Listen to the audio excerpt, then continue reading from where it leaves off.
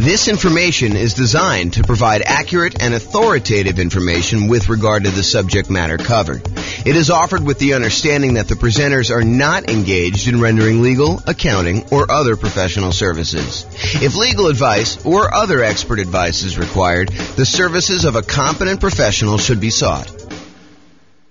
Welcome to the Rancho Cucamonga Real Estate Investing and Real Estate Financial Planning Podcast. Learn all about investing in real estate in Rancho Cucamonga, California, with a combination of real estate financial planning and modeling with numbers specific to Rancho Cucamonga, plus syndicated, more generalized recordings of live and pre-recorded real estate investing classes, not all of them specific to Rancho Cucamonga. Be sure to stay tuned after the podcast for a message from our sponsors. Well, good morning and welcome, everyone.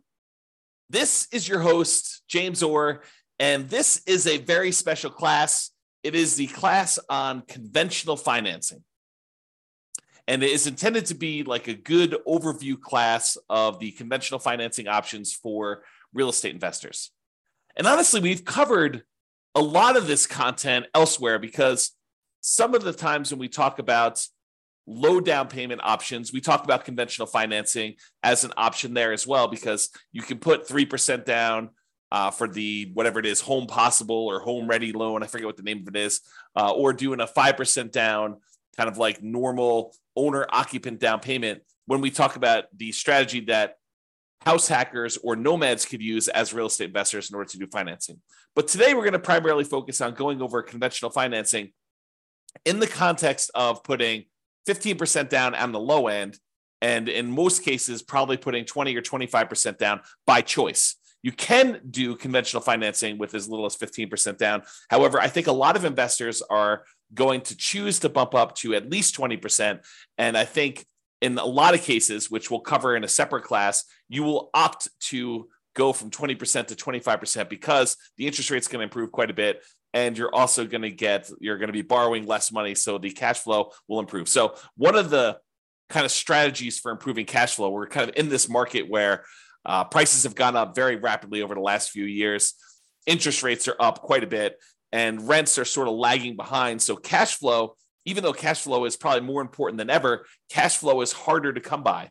And so a lot of you folks are going to decide that it may be better for me to save up to 25% instead of just saving up to 20% so that I can borrow less of an impact from those higher interest rates. And the interest rate does improve when you go from that 20% to that 25%. And it's pretty significant, which will really help improve cash flow on these properties.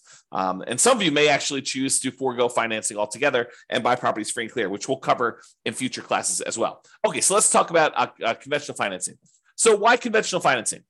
Some investors will be obsessed with nothing down options like the USDA or the VA, or doing some type of like really idealistic burst strategy where you can go buy properties at such a deep discount that you can do the work and pull all of your money back out after you have time to refinance it 12 months down the line.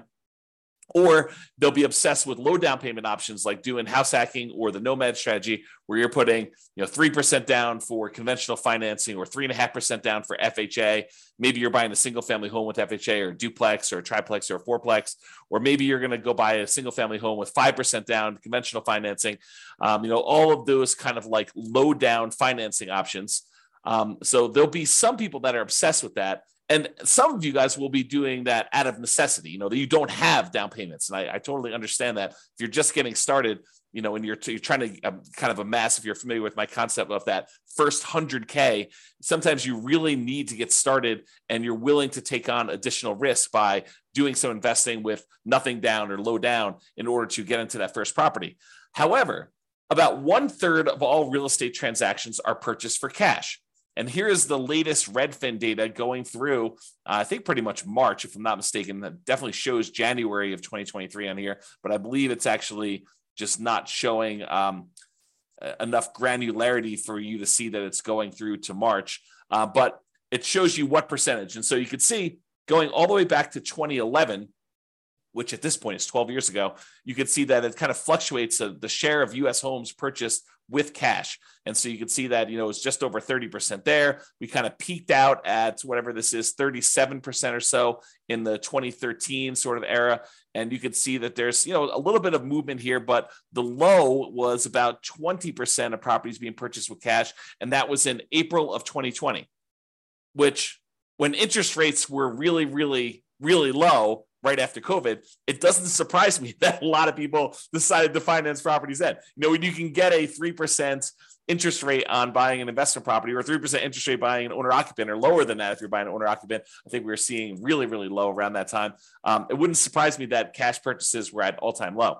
But now we've kind of had interest rates kind of creeping up, and the number of properties or percentage of properties that are purchased all cash is pushing whatever this is, 32% or so. And that is a local high. We're basically, for the last 9 years, that is the highest we've seen all cash purchases, which if you ever see me do my presentation on how much longer it takes to achieve financial independence, if you wait that really, really, really long time to save up enough money to buy a property all cash, then you buy that property all cash and you save up to buy the next one all cash. And you kind of do that as your strategy to acquire rental properties as quickly as you can, even though it seems like it's really, really long. It's not that much longer than if you save up and put 5% down or 20% down or 25% down in order to buy rental properties, because the cash flow on an all cash purchase is significantly better than the cash flow you're seeing on a 5% down or 20% down or 25% down sort of purchase. And so you get to financial independence not that much slower, in some cases, maybe even faster. So I'll do another class on that coming up here, but realize that it's not as bad as you might think to do all cash as a strategy. Okay, so with that being said, about 1/3 of all these are purchased for cash, and that's been pretty consistent. And there will be investors seduced by the siren song of creative financing. Those that are attracted to the idea of going and finding, some type of seller, motivated or otherwise, or distressed property of some type, and trying to structure creative owner financing or wrap financing or subject to, or acquiring properties on a lease with an option or lease purchase contract, or do an installment land contract or contract for deed, or in some cases maybe doing loan assumption if you're doing some type of house hacking where you're trying to assume a really good low interest rate loan of some type. So there will be a lot of you, I wouldn't say a lot of you, but there will be some of you who will be seduced by this creative financing and are willing to do more of the real estate entrepreneurship of being in the business of going out there and finding deals, finding motivated sellers so that you can structure these creative financing deals. I don't think everybody is attracted to those. I think some people are, and there are some compelling reasons to do it, but it's not the only way to do this. It's not the only way to achieve financial independence. So regardless of which path you choose, I think having this foundational knowledge of conventional investor financing will help you. Whether you decide to do all cash, I think it's helpful to understand the trade-offs you're making by doing all cash versus doing conventional financing. If you're going to go do this creative financing stuff and you're going to be taking over some loans, subject to or wrap financing or whatever, might it help you to understand how conventional financing works, how it's structured, like what the terms are typically for that? I think it's super helpful. So, having this background knowledge, I think will be helpful regardless of whether you do it or not. And a lot of you are going to choose to do it anyway. Okay.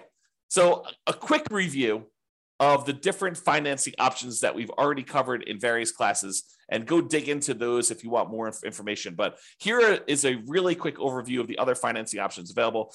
First thing we're going to start off with is the entire creative financing family, which is owner financing, wrap financing, loan assumption, rent to own, lease option, lease purchase, the agreement for deed, bond for deed, contract for deed, installment land contract group, and then subject to, where you buy the property and you leave the existing financing in place. So all of those are available to you if you decide to go the creative financing route. And usually you'll find those by doing your own marketing or doing your own legwork in order to find some type of motivated seller.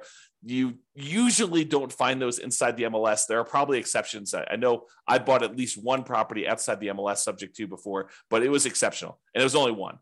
So really, really unlikely for you to find those types of deals there. As far as down payments go, I think it is likely for you to be able to negotiate some low down payment options when you're doing creative financing. And in some rare cases, I think you'll be able to find some nothing down options. Another option for financing would be private money. This is going to grandma, someone who has money that they would be willing to invest in you. and you'll be very likely to be able to negotiate low down payment options on those as well. And in some cases, grandma may not require anything down at all. I would say it's based primarily on relationship and trust and a little bit of negotiating, and the quality of the deal can definitely help, especially with certain private lenders, depending on who you're talking to. The kind of complementary group of financing to private money is hard money. Hard money is money from people who are in the business of loaning money secured by real estate. You are very likely to be able to negotiate a relatively low down payment option with those. In some rare cases where you have an exceptional deal, you can probably be able to negotiate a nothing down option with some hard money lenders. It's usually based on the quality of the deal and maybe a little bit of negotiation. And generally for the hard money, we're talking about commercial properties only. By commercial properties, I mean a property you are not moving into yourself. So it's really hard to do a hard money loan on a property you're moving into, usually because the hard money lenders do not want to get involved in the consumer loan regulations. And so they only want to do loans where you are not moving in. So typically not good for house hackers or nomads if you're trying to do some type of hard money. Private money could totally work with those, and creative financing could totally work with those. But hard money is probably going to be a no-go for trying to structure any type of owner-occupant situation with those. And then the typical ones we use for house hackers and nomads, VA financing. It's a nothing down loan option. It requires you to have VA eligibility, which requires pretty much that you've been a veteran. It can be used for single family homes, duplexes, triplexes, or fourplexes. It's one of the 2 loan programs that we can easily use for nothing down or low down in order to acquire those multifamily properties up to 4 units. The other one being FHA. So a VA is a pretty good option if you're trying to do house hacking and nomad. I think that's probably one of your first choices for the first loan you get, if you have that eligibility. If you don't worry about it. Move on to the next one. USDA financing is also nothing down, and it requires that it be a rural property. You'll need to check the USDA eligibility map on their website. Just do a search for USDA eligibility map in Google, and it will show you the USDA's website where you can actually go and check to see if a property is considered rural for the sake of getting a USDA nothing down loan on that. So it's not usually going to be in major cities. It'll be on the outskirts. So you may have to drive. So if you're really looking for a nothing down loan program, it may mean that you're commuting to wherever you work or anything like that in order to be able to get the nothing down option, which is completely fine. That is a sacrifice I think a lot of investors are willing to make and should be willing to make. So those can only be used for single family homes and is nothing down loan program. Then there's FHA financing. That's usually 3.5% down. You can put more down, but I'm showing you the minimums. And FHA is the other one that allows you to buy single family homes plus duplexes, triplexes, or fourplexes in order to acquire those properties. If you're doing, especially if you're doing house hacking or you're doing nomad strategy, both of those work great for those. All of those so far, the VA financing, the USDA, and FHA, all require that you own or occupy the property. You need to move into one of the units, or the only unit if it's a single family home. So you're required to move in. And then conventional financing, if you're putting less than 15% down, you will need to own or occupy. If you're putting more than 15% down and you're getting a non-owner occupant loan, you can buy those without moving into them. And so a lot of folks, a lot of real estate investors are going to be using conventional loans to buy their non-owner occupant investor loan type properties where they're not required to move in. Now, if you do move in, you can get owner occupant financing, which has much better interest rates, and you could do as low as 3% down or doing more commonly the 5% down conventional financing program to do that. And it's usually only for single family homes unless you get up to a much higher down payment for those. All right. And then usually there's some, in some markets, there is down payment assistance available, and that is often combined with FHA. And it may help you kind of offset some of the down payment or all the down payment, depending on the program that they have there. So usually for nomads or house hackers, that could be an additional strategy. There may also be in your local marketplace local banks or credit unions that offer low down payment and nothing down loan programs. From time to time, we see those as well. Okay, so that's a review of all the different financing options that we've covered before in other classes. This is the creative financing, which I just covered before, so I'm not going to cover it again. And now let's talk about conventional financing, and specifically conventional financing for investors putting at least 15% down. So you could go and do these for nomads or house hackers. You could move into the property and live there if you wanted to. However, realize that that is not the norm. And by not the norm, I mean that a lot of investors are not going to be moving into the properties. They're going to be putting 20% down or 25% down. You can put as low as 15% down to do that. But I think that it's a smaller group of people that are using these loans in order to do house hacking or nomading. Even though I'd like to change that. I would like to have more nomads and house hackers use conventional financing. All right, so conventional finance here primarily talking about Fannie Mae or Freddie Mac. They're quasi-government organizations, is my understanding. Go talk to your lender if you really want to do, or search online. But they are, my understanding is they're sort of like government-ish sort of programs, but they're not actually government loans. But I don't know. I'm not sure I understand all the nuances of that, but you can go look it up if you want to.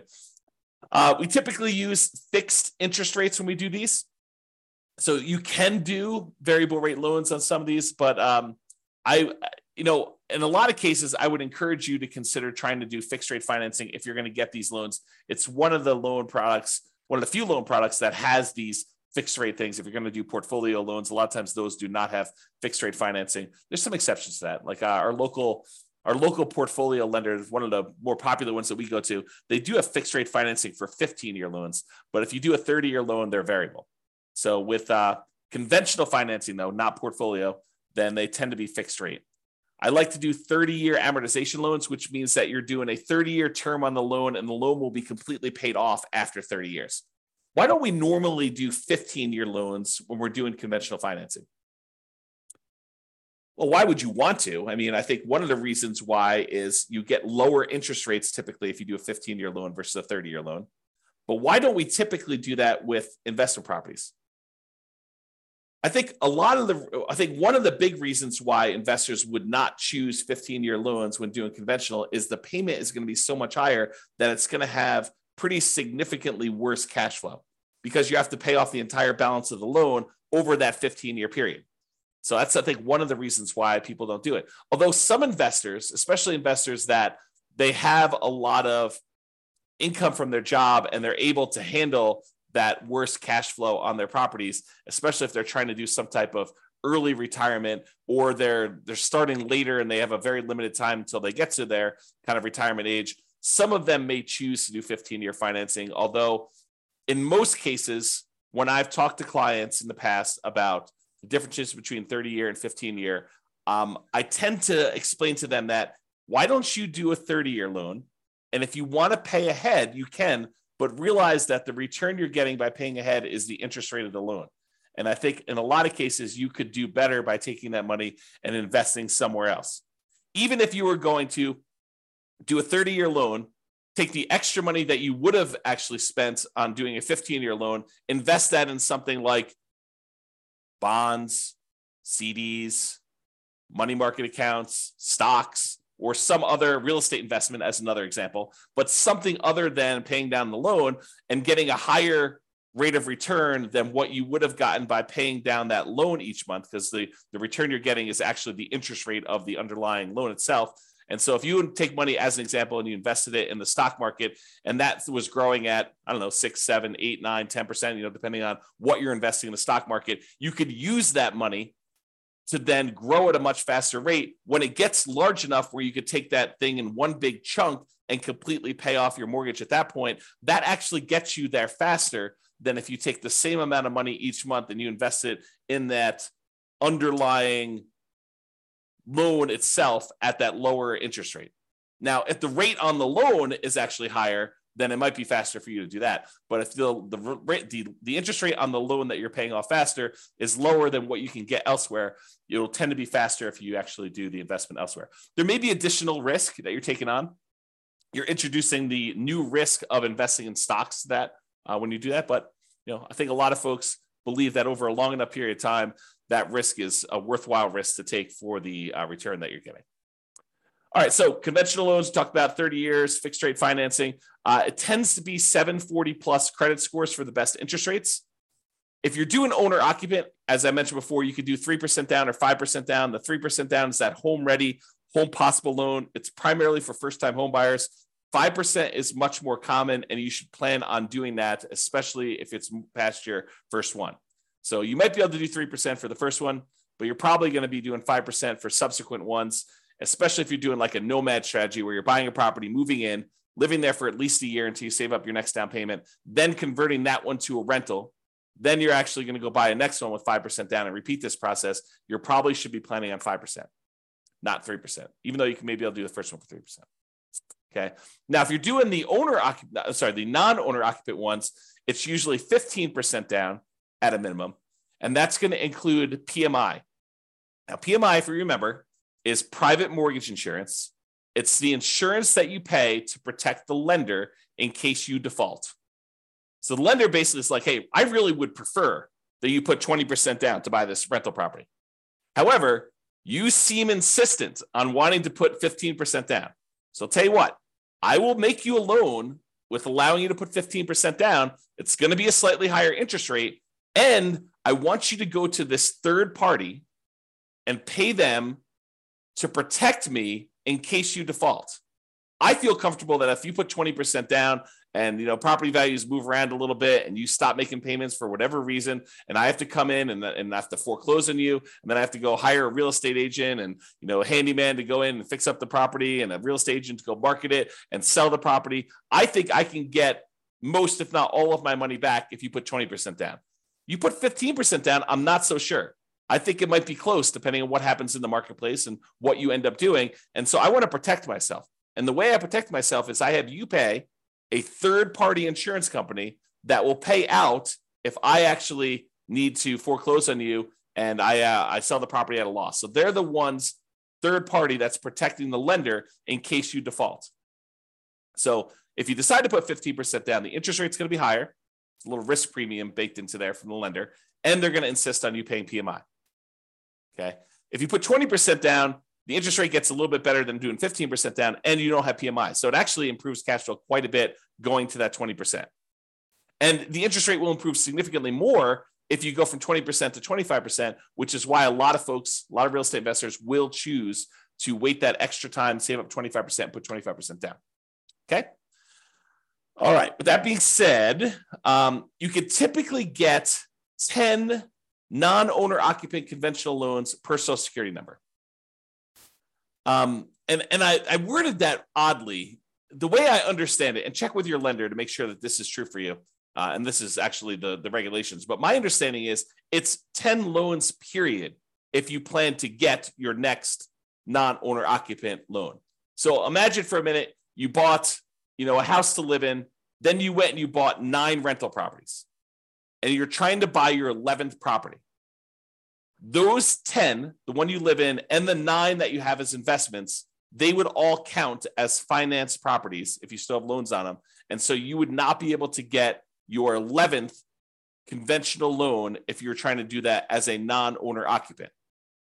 Oddly enough, in that same situation, if you were trying to buy that 11th property as a property to move into as an owner occupant, you would be able to get it because there's no limit on you doing it as an owner occupant. This limit only applies to investment properties.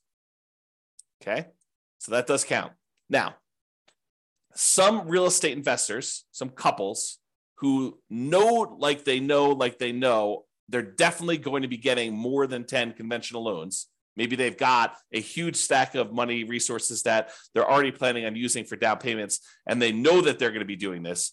They may choose to start filing their taxes separately, getting their accountant or CPA to start doing 2 separate tax returns. And then the individual spouses will get loans in their own names so that they each can get 10.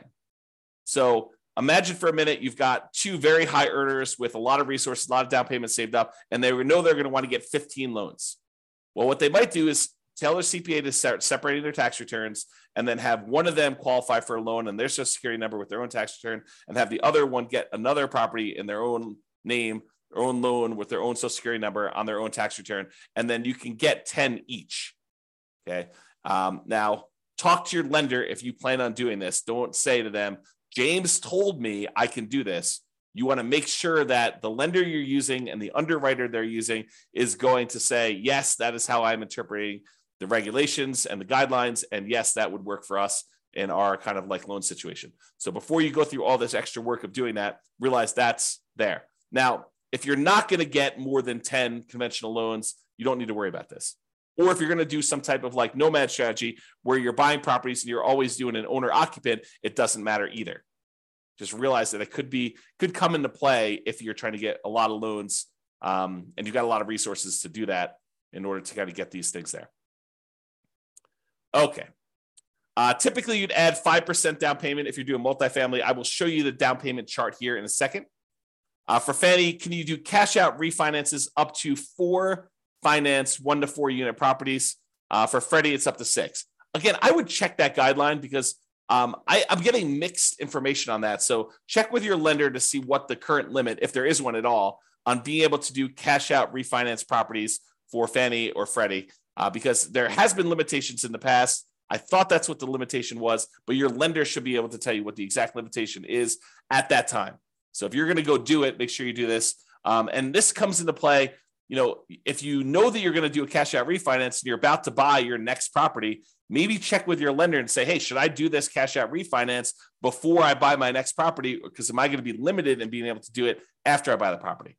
So you're being put on notice. You're being given the information so that you don't make this mistake, right? This is like a heads up. Hey, before I buy a property, maybe I should check to see if there's any other ones I plan on doing a cash out refinance for, and check with my lender to see if I should do that before I go buy this one.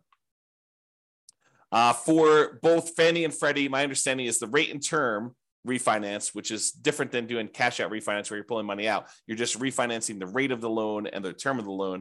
You could do up to 10 financed 1 to 4 unit properties if you're doing that. Nomads, be careful because a lot of times it's much harder to do these cash out refinances or even rate and term refinances on the nomad property, because when you do the nomad property originally, you're doing it as an owner occupant, and a lot of times you're putting very little down. Well, realize you got to wait until you have significant amounts of equity in your property. And when you go to do your rate and term refi, you're now refining it usually as a non-owner occupant, as an investor, and you get an interest rate hit on that as well. So a lot of times we're doing these loans on nomad properties with the intention of holding on to them for a very long period of time or paying them off very strategically. And we're not doing a lot of rate and term refinances on nomad properties in particular. But you may want to discuss that plan with whoever you're talking to about doing that. All right, so we talked about that. Seller concessions. So when you get a seller to contribute some money towards your closing costs, when you're negotiating your offer to buy the property, it's usually written when you make your offer to buy the property as to how much they're contributing towards seller concessions. And it's really a discount to them, right? You're really getting the property at a discount of whatever they're deciding to do in seller concessions. It's like they're netting that much less. So if you ask them for 2% in seller concessions, realize you're asking them for a 2% discount. So you may want to think about that when you're doing that. So when you're doing these loans, though, the maximum seller concessions you can get for doing these conventional loans varies between 2% and 9%. It's usually 6% with 20% down, or 2% for the non-owner occupant loans if you're going to do that. So 6% down with 6% seller concessions, 20% down owner occupant, or 2% for non-owner occupant. There's a separate chart for doing that. I don't know if it's on the next slide or not. I think there's a separate chart in the underwriting guidelines, or talk to your lender. Your lender can give you that. The most common conventional loan is the 20% down. It's for investors. So that's probably the most common one to do. If you're doing investor loans, putting 20% down. You can do 15% down, but realize you're going to pay a penalty for that. I think we talked about that before. All right, so let's talk a little bit about the desktop underwriting version 11.0 standard eligibility requirements for conventional financing. And this just walks you through. This is directly from the underwriting guidelines. You can look this up online, look up Fannie Mae underwriting guidelines or selling guidelines, or the Freddie Mac underwriting guidelines, and you'll see different charts for different situations. I just pulled out one of them for probably more common, or call your lender and actually get your lender to walk you through what your situation is here. But they're usually using something like this. So there's a section here for principal residence. We covered that in a previous class. I'm not going to cover that today. There's a whole section here on doing second homes, which is a little bit different. Usually it's about 10% down for doing those on a purchase. And then you have this whole section for investment properties. So if you're buying a single unit, not a duplex, triplex, or fourplex, you could do as little as 85% down. I'm sorry, 85% loan to value, 15% down for a fixed rate mortgage and adjustable rate mortgage. So you can get both of those options with a single family home. If you're doing a duplex, triplex, or fourplex, they require 25% down. That's what this is showing here. Okay. So that's the kind of like lowest down payments, maximum loan to value is another way of saying that for doing that. And this shows you the limited cash out refinance for 1 to 4 units. You can only go up to 75% loan to value for doing cash out or doing limited cash out refinances. For cash out refinance, like the full version, you can only go up to 75% loan to value for a single family home. If you've got a duplex, triplex, or fourplex, you can only go up to 70% loan to value for those. So those are the limitations there. All right. So in conclusion, there are several financing options, including nothing down and low down options, which we've covered a little bit today, but mostly in the previous classes where we had the nothing down loan options or the low down loan options. And despite investors obsessing about nothing down, low down, and creative financing, about 1/3 of all transactions are cash. And many of the other ones remaining are going to be conventional financing. I think having a really good working knowledge of conventional financing is foundational and will serve you regardless of what type of financing you opt to utilize, especially if you're going to do conventional financing. So that's all I got for you today. I hope that was helpful. Just kind of a good kind of like conventional financing primer or conventional financing 101 to give you an overview of how conventional financing works and kind of where it fits into the overall financing picture. This has been James Orr. Hope you have a great day. Bye-bye for now. With home prices up, mortgage interest rates up, and rents up, but not quite enough to counteract the higher prices and interest rates, cash flow on rental properties in Rancho Cucamonga is harder than ever. Book a call with the Real Estate Financial Planner to apply our proprietary 88 strategies to improve cash flow on your rentals. See the show notes for a link to schedule your call and improve your cash flow today. If you're a real estate agent, lender, or professional in Rancho Cucamonga that wants to help our real estate investor listeners, consider reaching out to learn about collaboration opportunities with this podcast. We'd love to add more value to our listeners by having you assist our investors buy, sell, and finance their real estate investments. See the show notes to schedule a call to discuss collaboration opportunities.